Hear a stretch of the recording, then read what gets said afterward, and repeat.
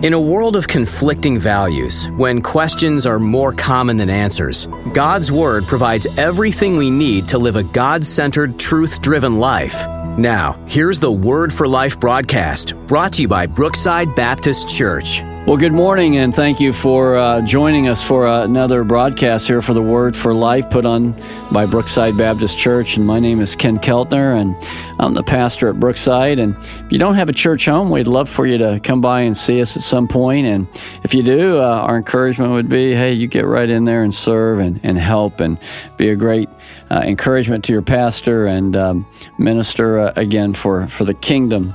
For that's what we're living for, not for this earth, but for our eternal home. Well, I'm happy to have in studio with me today Dan Sehested, and Dan and I go way back, and we'll get into that a little bit here today and in the next broadcast. But Dan and Lynn, I met back in Tulsa at Tulsa Baptist Temple, and Dan, we love having you and Lynn at Missions Conference, and you're part of our missions family, so thank you for your service there in Romania for 30 years, and then just for being here this week, and then also just for your friendship, and we're glad to have you here this morning with us in the broadcast. It's great to be here. We're thrilled to be a part of this church, your missionary family, and your faithfulness to us in prayers and support. Yeah. Well, Dan and I go way back. I was a youth pastor there in Tulsa, and I served in that capacity for about 18 years, and I traveled for a couple years just speaking for the teenagers for Northland Baptist Bible College, which you heard from Jim Tillotson, who is the president now of Faith Baptist Bible College in Ankeny, Iowa. He graduated from Northland, but Northland is no longer a Bible college anymore. But I ended up ministering there in Tulsa and needed some youth workers and was able to finagle Dan and Lynn Sehested into helping me with that. So, Dan, why don't you take it from you'd graduated from Oklahoma State in mechanical technology. I remember you telling me one time, you'll never get me out of my cowboy boots and my blue jeans and my cowboy hat, and yet you had your Ford F-150 pickup truck you drove around, and so what all started to take place and happen there? Why don't we start with when you came to Christ and what God was doing in your life through all of that? I was raised in a Baptist home, but it was pretty much a Sunday morning Christian situation. But I'd really heard the gospel all my life, unlike my wife, who didn't grow up that way. And I remember as a little boy, my mom and a friend of hers took me and my sister and I think another kid to an evangelistic meeting. And I couldn't have been more than 5 or 6.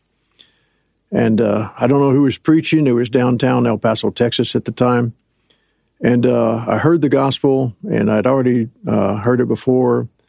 And I just felt like if I don't get up and go forward, my heart's going to get pulled out of my chest. So I did. I went up and got forward, and they did it right in the sense that they took us back into a council room, and a gentleman sat down with me and my mom and was asking questions, and I couldn't answer anything. I didn't really understand.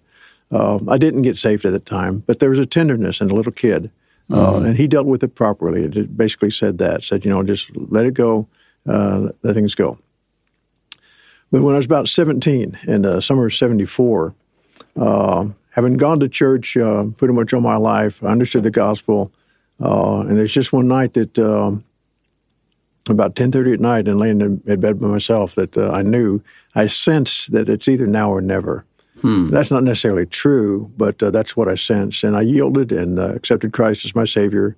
And I just felt the presence of the Spirit and, that it was changed. And in the following months, began to read my Bible with understanding. It was suddenly kind of came alive. And it was great. It was really great.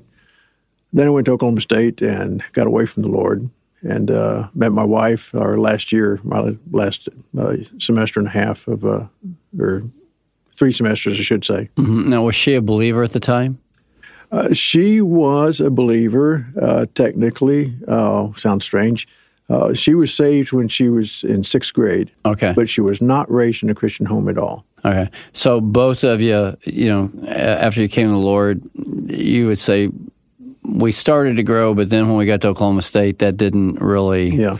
Well, she never even really got. She had some friends. She lived in deep South Texas, and they had some friends that had a little thing going on. In summer times, all the different churches would have vacation Bible schools, and they would go from one to another. But the first day, one kid would go. And then there's always a prize for bringing the most visitors, and then the rest of the gang would come on Tuesday, and they lived off that. They knew the system. They right? worked the system well. But there was a little Presbyterian church down there that they went to one time, or VBS, and the lady in there, that age group of 6th graders, was a true believer, and she presented the gospel, and Lynn got saved. Went home and told her parents about it, and then it was kind of, well, that's nice, and that was it. And so it wasn't until we were married and got moved to Hobbs, New Mexico, where we really began to grow for the first time. Mm-hmm. And then from Hobbs, you somehow got to Tulsa. And if you're just joining us, I'm speaking with Dan Sehested, missionary to Romania for 30 years. He and his wife, Lynn, are at the missions conference here at Brookside Baptist Church, and shared a little bit of his testimony, how he came to Christ, how Lynn came to the Lord, and then they started growing in a church in Hobbs. And then you came to Tulsa and to Oklahoma, and pick it up from there, because that's at some point where our paths crossed. Mm-hmm. We moved there. I got transferred in the oil field to a teaching position with a company where we would hire petroleum engineers, take them through about a 12-week course on what we did in the oil field. And I ended up staying there longer than normal. It's about 2.5 years that I was there. And that was in 1985. And you came in that same year, a little bit later. And it was there that the Lord began to give me some more experience in public speaking as such. I was very backward, very shy, would never get up in front of people. And it was there when I had to. And the Lord was good to me in that, I wasn't a classroom teacher by any means, but I would teach the equipment that we used in the oil field and teach the men how to, mix the concrete that we're pumping down the hole, how to mix the various slurries and whatnot. And I could do that. And with that medium between me and the student, something to do with my hands, I began to learn, how to speak somewhat intelligently, at least, with other people. And so, how did you got to Tulsa Baptist Temple, and you guys I think you were already there when I came, right? Yeah, we were there just a number of months. Okay, before I got there. And then I remember they wanted to have a fellowship or something, and someone wanted to know if I could get up and share a little bit about myself, maybe do a couple of skits or whatever. And I called on Dan Sehested. You were down front there, and I needed the cowboy up there for that skit, and I called you up. And I never forgave you for that. and the rest is history. I mean, you both got involved in youth ministry. You went and helped me with teen camps. Mm-hmm. You helped me, I remember, with a soccer outreach that we were doing, and you helped get the goals and get the fields ready, and you were just serving. You were on youth retreats with us. Missions trips, did you guys take any trips? Yes, we did do that one. That one year we were set to go to the Fuji Islands. Fiji Islands. And it got canceled. We ended up in Hawaii, of all places. That was the first time out of the continental U.S. Yeah, and that was with Pastor Joe Taylor. That he led that. Yeah. I've heard great things about that particular missions trip, and so God was really doing some wonderful things through you guys. You were a great encouragement, I know, to Kathy and I, and your ministry. They were both you and Lynn. And then while you were there, God started really moving your heart towards, because you were in a very strong missions church. Yes, we were. Yeah, and so the Lord started moving, and Just walk us through that, how you decided to leave that behind, go to Bible college. It actually began when we moved down to Hobbs. I was raised in a denominational Baptist church, but I'd never met a missionary in my life. And when the Lord in the oil field moved us down to Hobbs, Mexico, that was an independent fundamental Baptist church, and that's the first time I ever met a missionary, and the first time I'd ever seen a missionary. And so we got transferred to Tulsa, and things were going well, involved, like you just said. And then you did something to us like pastors sometimes do. You put a missionary in our home during missions conference. And he had the same kind of background that I had in the oil field. Oh, which one was Darrell it? DeShields. And he'd been working in the North Sea. Yeah. And we just hit it off. And we had that commonality. And on the last day of the missions conference, before they were leaving, we took him out to dinner. He just looked at me across the dinner table and said, "Dan, you're not happy, are you?" And I said, "No, not really." And that kind of broke it loose. And then there was a year later when I knew God was calling me, and I was insecure about it, and just lots of questions. But the next year we surrendered, and that fall we were on our way to Bob Jones for seminary work. And while you were Bob Jones, then you were over at Hampton Park Baptist Church, and you were their bus director, or they had a pastoral intern program, and one of the primary responsibilities of that was directing the bus ministry.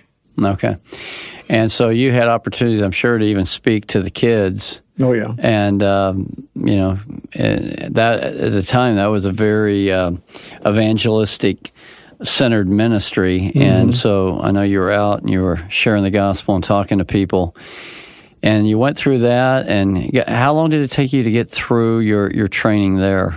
I was able to pack 3 years of seminary into 4.5 years. Okay, and then from there it only took 18 months to raise our support to go to Romania. That is remarkable. The 18 months to get your support. And in our next broadcast, we're going to be talking with Dan about Romania, 30 years. And I think when we were visiting this last week, was it 85 or 89 missionary couples went over to Romania? And it was about 80 in the 1990s. Yeah. And you and Lynn are part of 3 that have remained there in Romania. As far as we know. Yeah, through all the ups and downs of ministry. And so we'll be visiting with Dan in regard to that.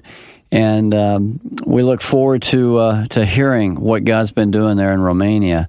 And Dan, thank you so much for being part of not only our conference, but the ministry of touching the lives of people there in Romania. And I want you to share the story of the one fellow, I can't remember his name, that when we were out there visiting with you that would come, and his wife came to Christ here recently. What was his first name? Florine. Florine? Yeah.